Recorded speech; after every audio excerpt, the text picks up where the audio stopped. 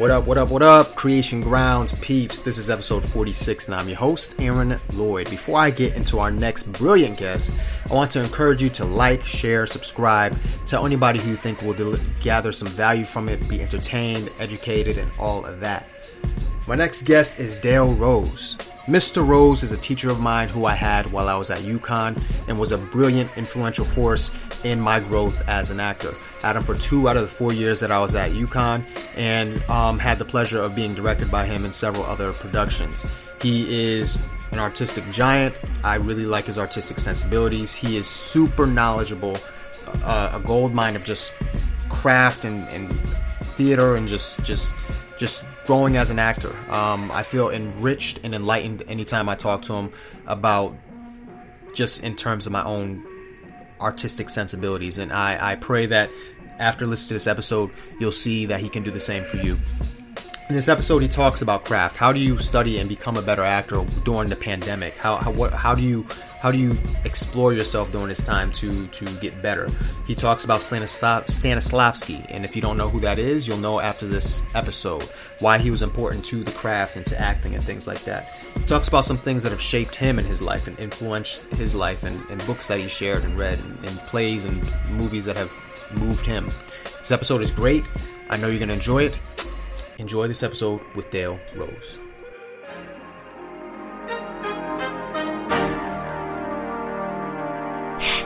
I'm very excited to welcome a dope professor I had at UConn. Taught me a lot of what I know about acting, helped me dive into the craft, Stanislavski and all this kind of stuff. Mr. Dale Rose. What up, Dale? Hello, Aaron. Where were you born, Dale? I was born in Detroit. Dope. And I grew up south of Detroit on a farm, which I do think was enormously valuable for me. As far as something we might go into, it was a great place to use your imagination. Beautiful. So, yeah.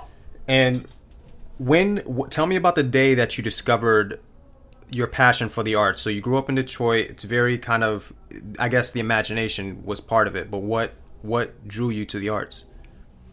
I'm not sure. I'm not sure. I know that there were incidents that were interesting to me that piqued my curiosity or did something either to my heart, my mind, my imagination, and I think it was beneficial that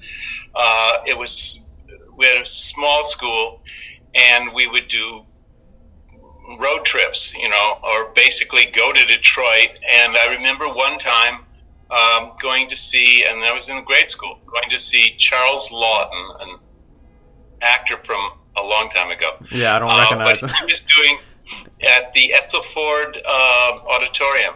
He was doing a one-man show in which I think I had already seen him in the old 1930s Hunchback of Notre Dame. Wow. So I knew that he had done film.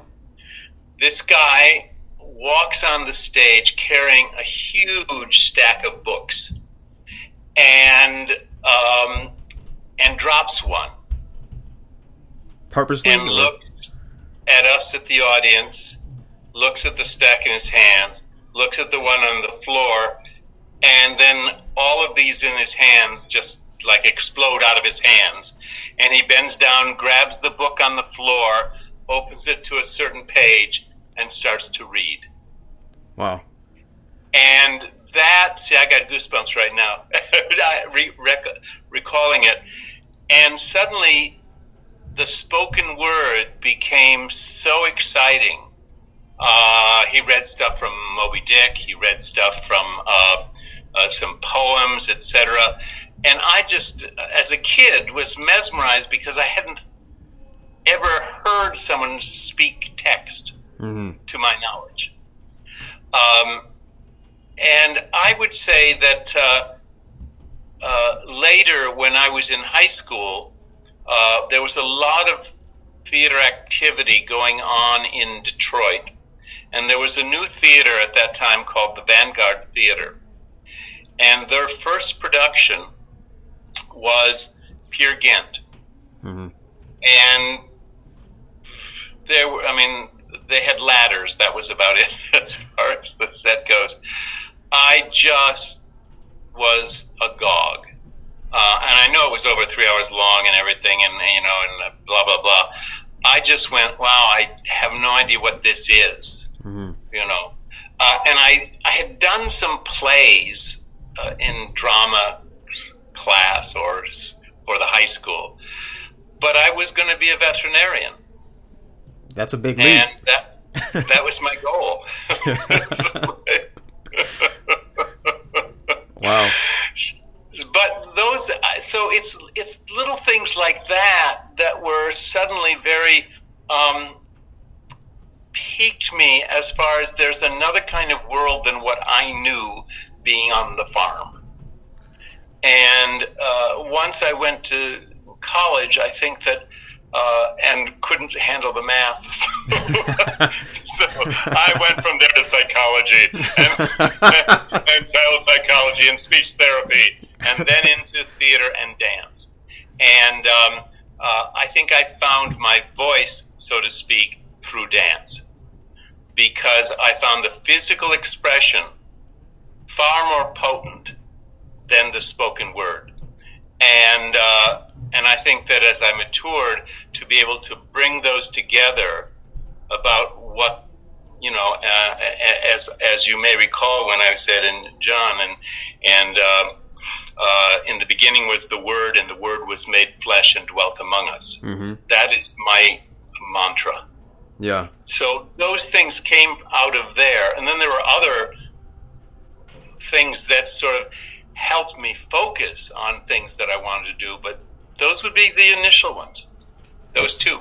That's amazing, man. And who is Stanislavski? Who is he, and why is he important? Well,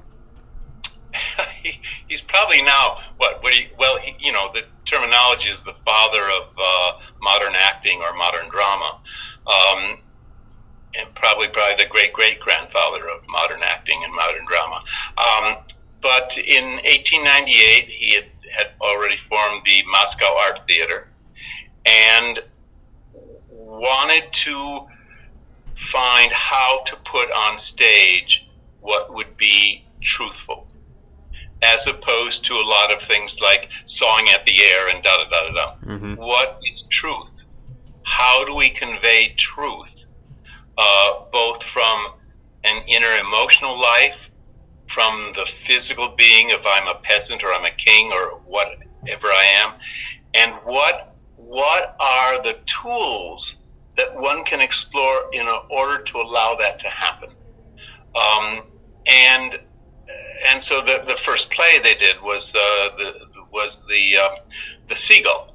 So going with that, with the naturalism of Chekhov, and continuing to explore what it is that makes a performance real. So however we've diverted from that, or various other teachers, etc., mm-hmm. the fundamental tools are still the ones that he explored. And of course, when he came to America for a short time and working with members of the group theater in maybe the very early 30s, and then people like Stella Adler and Bobby Lewis and Sanford Meisner went over to Russia to work with him some more. And Stella Adler came back, and it really changed how she worked as an actor. And she was one of my teachers, so I'm one removed from Stanislavski from that standpoint. That's incredible. But the whole thing is, and what's amazing is he never stopped searching with that elusive thing about what brings truth to a performance. Mm-hmm. And a lot of people think, oh, it's all that he was always about what's inside and how that's coming out. But that's not true, because often, as he was exploring more and more his craft, it was also about, how do we do this if we come from the outside? What is the outside of this character? And by exploring that physically, how do we start to tap into something deeper? As an emotional truth, an intellectual truth, how do we use the creative imagination to allow you to do a Hamlet that would be far different than my Hamlet? Right. Because we're involved not just in our intellect, but with our creative imagination. I love that. And for you, what play or role has impacted you the most, and why? That's a toughie, because I've lived a long life. What, the first one on your mind? So I have to go way back again. I think along that same time of what I mentioned earlier, I saw the original production of A Raisin in the Sun. Wow. That Lloyd Richards directed, before it went to Broadway in 58. Was that at Yale Rep? Was that at Yale Rep, the first one? No. This was at the Schubert Theater in Detroit. Oh, wow. Okay. It's a tour. Yeah. So it hadn't gone to Broadway yet. And like many of the theaters, it was an old, kind of beautiful theater that doesn't exist anymore. But I remember being in could have been the second balcony, but maybe the first balcony.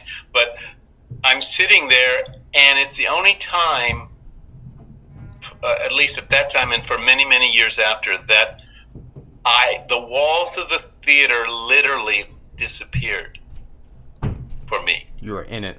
And I was in the younger household. Wow. And it was so overpowering, and so right for us living in Detroit. That it was just awesome, and it was my first opportunity to see Ruby Dee on stage.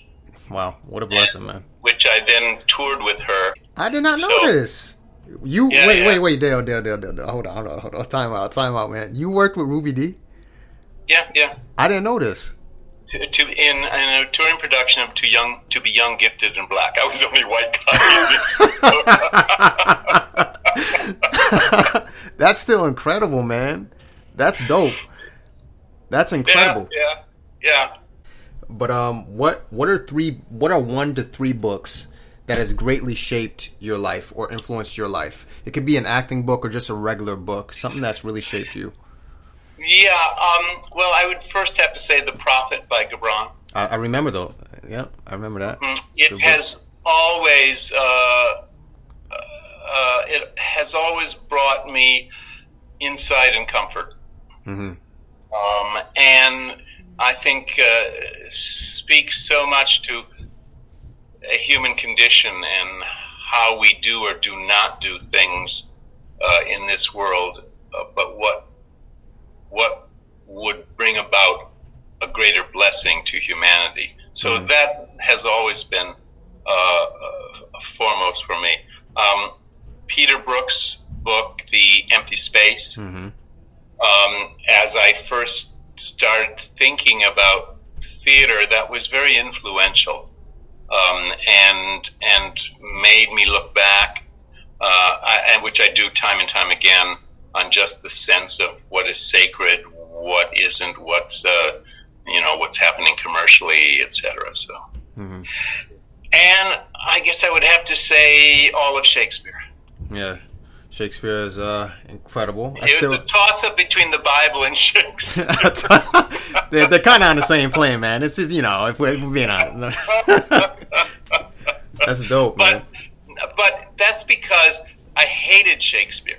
Yeah. I just loathed it for for the longest time, until probably the mid-'70s. In fact, my first Hamlet was a send-up of Shakespeare, because I loathed the character. And anyway, what shifted for you that you loved it? I mean, you hated it. Well, what happened is that I started working with Kristen Linklater. Oh, yeah. And my whole thing that I loved before was the physicalization of a character. Mm-hmm. Is the physical life with the life and muscularity of the language became so exciting. And then it started to unlock the images that are there that I find constantly speaks to us, no matter who we are, what generation, gender, color. Yeah. I know it's hard sometimes thinking, well, he's a dead white man. I just think that he's one of the great poets. I think so. I agree. His words speak. They sing, man. So I know you were a teacher at SMU, then you came to UConn. UConn is from where I know you.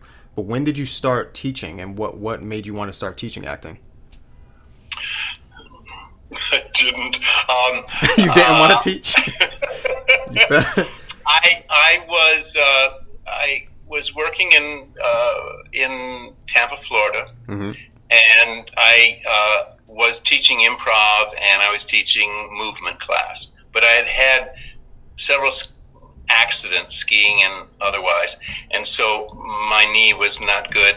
And I would do something and I'd collapse and the whole class would collapse, like that was part of the movement and I couldn't stand it anymore. Yeah. And I got a phone call from Jack Clay at SMU and said, would I be interested in coming in and teaching movement, because the movement teacher is going to be on sabbatical.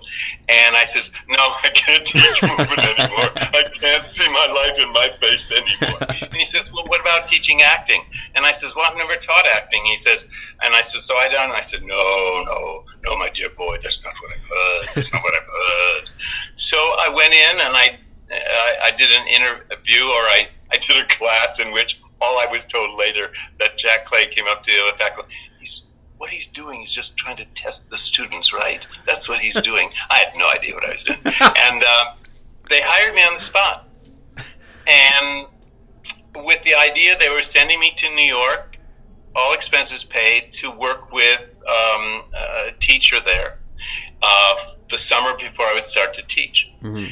And my theater in Tampa had just gotten a $75,000 grant. Mm-hmm. And so they were going to be fine for a while. And I thought, this is an adventure that I think I need to do. So that's what started it. And I'm grateful that you started it, man. I've been taught by you and genuinely learned a lot from you. So I appreciate you. And the gift that you've given to me. What is a bad recommendation in acting or teaching acting that you've heard over the years? Well, that's tough. When I was teaching in New York, there were a lot of gurus mm-hmm. who would say things like, no, you have to stick with me and stay and take more of my classes before you even try something professionally. Mm-hmm. And that's a strange Svengali kind of thing, which I find creepy. Mm-hmm. I'm hoping that's not so much anymore. But I would say the one thing that to me is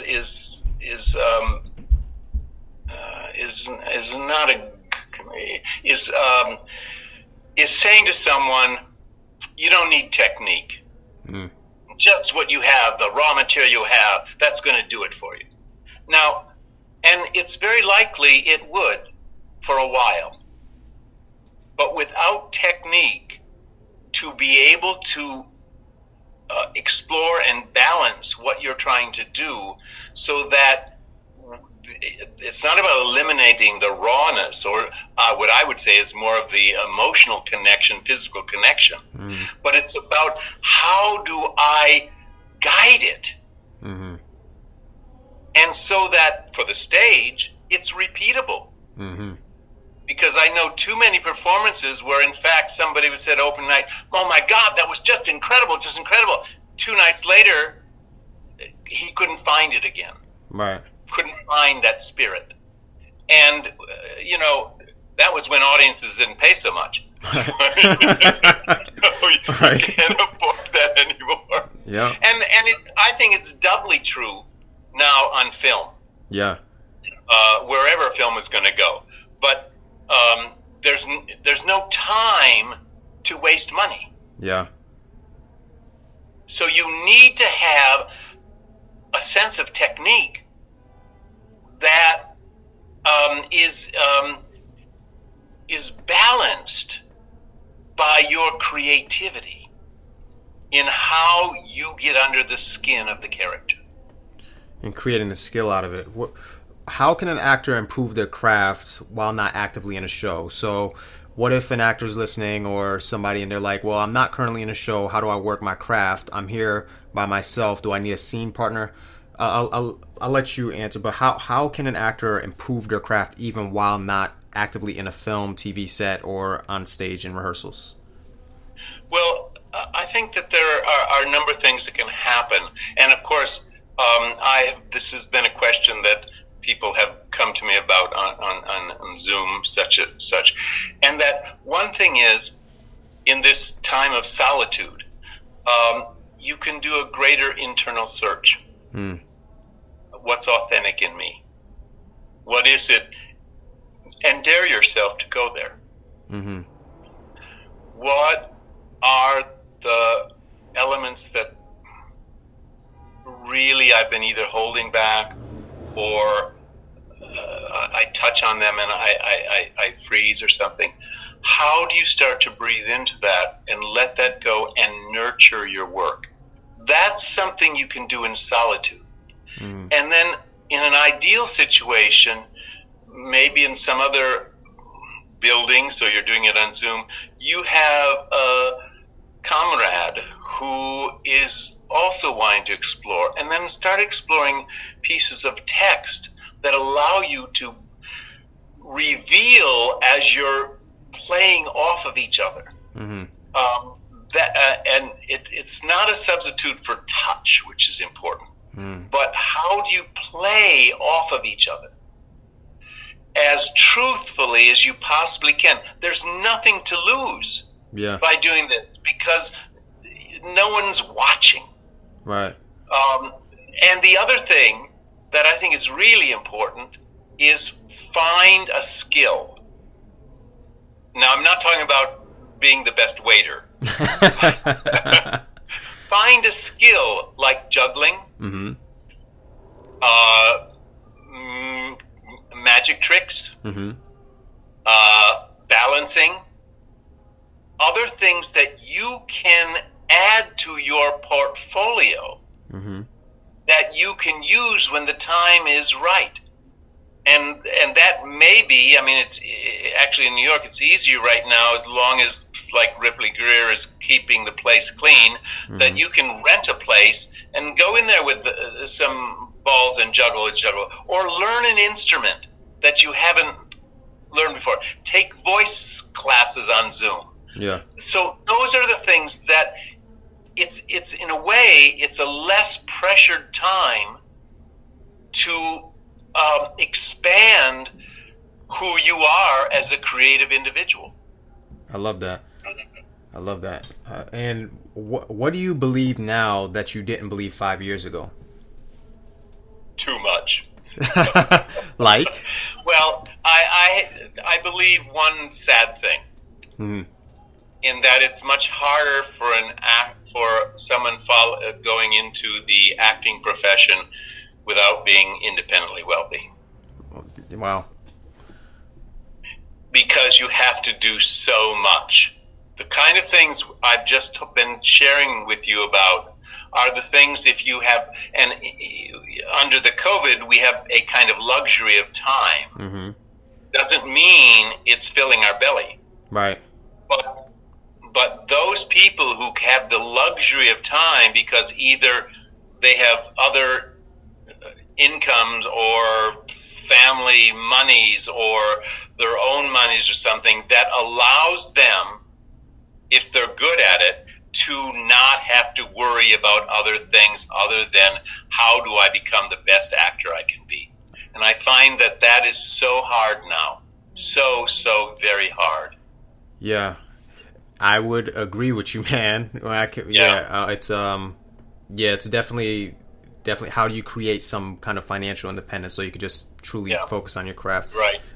Because I know those people who said, okay, I'm going to do this job and da-da-da-da, I'm just going to focus on this job. And then 3 years later, it's like, well, I think I've got the funds now. Now I'm rusty as an actor. But I'd really be able to flip that pancake so well. Yeah, I feel that. Tell me about a moment that felt like a failure at the time, but later set you up for success. Oh, which one? When I was younger, I got to play the son in the play. Subject was Roses, about the mother and father and the son's coming back from the army, and it was so much, or at least as I projected it, my own life, that I just masturbated all over the stage. I felt so good. Yes, tell off the father. Wait a minute, mother, it's your fault. Da da da da da, all this stuff. And my teacher at that time, I'm kind of beaming, like, and he's going, "Are you through?" And I says, "What do you mean?" He says, "Did you get that out of your system so that you can really create?" Wow. I literally threw up. In that spot, or like? Yeah, I was in the dressing room, and it so devastated me, and the first reaction is I want to punch him, and then it was like, wow, yeah, and then I was able to work on another play, playing a college student, and I was in the zone. And the same teacher then said, "Well, what was that like?" And I says, "Well, if that was acting, I've never done it before." Because it felt so... because I was there with my partner. I was there with the circumstances. This is what I need. It was big for me in my life. I had to do this. It was life or death. It wasn't like histrionics or anything, but it was, I need, help me. And that really got me on the trajectory of what it was to be truthful. It's not easy, man. It's not easy. Yeah. What is the last play or film that moved you? If Beale Street Could Talk, and there's three of them, I think. If Beale Street Could Talk, Dark Water. I haven't seen that one. With Ruffalo. I gotta check it out. It's about a small community that has the DuPont factory there, and the poisons are getting into the water. This is a true story. Wow. For the creation of Teflon. And it's causing all sorts of cancers with the children and the parents, and on. And they're just covering it up. So that really affected me in a life way. And then the other one would have been Ed Norton, Motherless Brooklyn. Wow, he wrote that, didn't he? He was trying to get that produced for a while. Directed it, stars in it, and there were moments where I said, "Ooh, this is excessive." And then I went, damn, he isn't really going all out in creating that character. Wow. Dope. And what book have you gifted the most in the past year? The Overstory by Richard Powers. Okay. It's incredible. I was very pleased that I saw in several weeks of the New York Times Book Review that people like David Byrne and Jane Fonda all had said this is the book that has been most rewarding in their reading recently. It has changed my relationship to trees. The overstory is, what is it that's growing over us? Mm-hmm. And the writer is the language is beautiful, and it's the stories about, I think, about 7 different people and their relationship with things that are happening on the farm or in the city and all that have also to do with trees, and how some force is sort of bringing them together, hopefully to stop the destruction of these living creatures, which are trees. Mm-hmm. So it's, I can't see a tree outside in my yard without thinking of it. That's beautiful. That's beautiful. Yeah, it is. It is. What? And you mentioned that you had an art. You kind of had an art gallery prior to the pandemic. You had a collection of Kafka. Do you want to get into that a little bit and share your artistic? Sure. If it's something you want to share. Yeah. I think it was like in 1968 or something, and I was visiting a girlfriend in Berkeley, California. I was coming from New York City, and then while I was waiting for her, on the table or something in the living room was this sort of comic book that had strips in it from R. Crumb. And I said, wow, this is weird. This is interesting. And then went to eat, and there was in the Berkeley Underground Press, there was another strip of his in there. And then there was a little interview in which it says that he gave up his job at American Greetings in order to really say the things he wanted to say through illustration for no money. Wow. And I went, that's a fool. But then I go back to New York. He's on the cover of the East Village Other. I met at the Chicago Convention in '68, and the Chicago paper has his stuff. I started collecting the comics, and then later, when some of his artwork started to go out into prints and bigger pieces, I started collecting some of those that really spoke to me. Mm-hmm. And eventually, I didn't realize this, but I think I've said it a couple of years ago, or 2 years ago, when Barry Rosenberg said, "Dale, you're very interested in R. Crumb," and through one thing or another, I says, "Well, you should see what I have."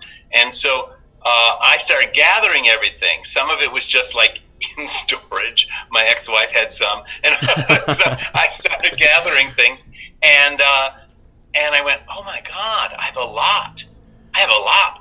And he came by and says, "You've got a lot." Let's do a gallery exhibition. Wow. So that's how that came about. Cool. I ask all my guests this. When you think of the word creative, and I'm really curious about your answer. When you think of the word creative, who's the first person that comes to mind to you, and why? Wow, that's you said that there's a duality here. I would have to say that it could be John Cage or it could be Merce Cunningham. Okay, and why? John Cage, because of his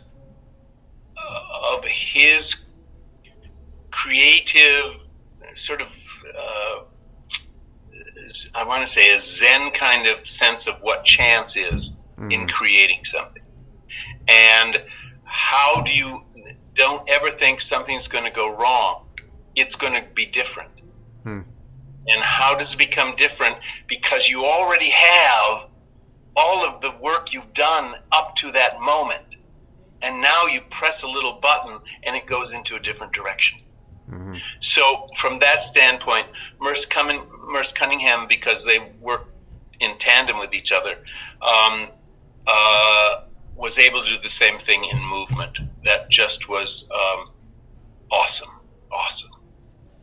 Beautiful, man. This has been a great I've really enjoyed talking to you. And how can people, coming towards the end, how can people connect with you? If do you want to connect with people via email or social media or?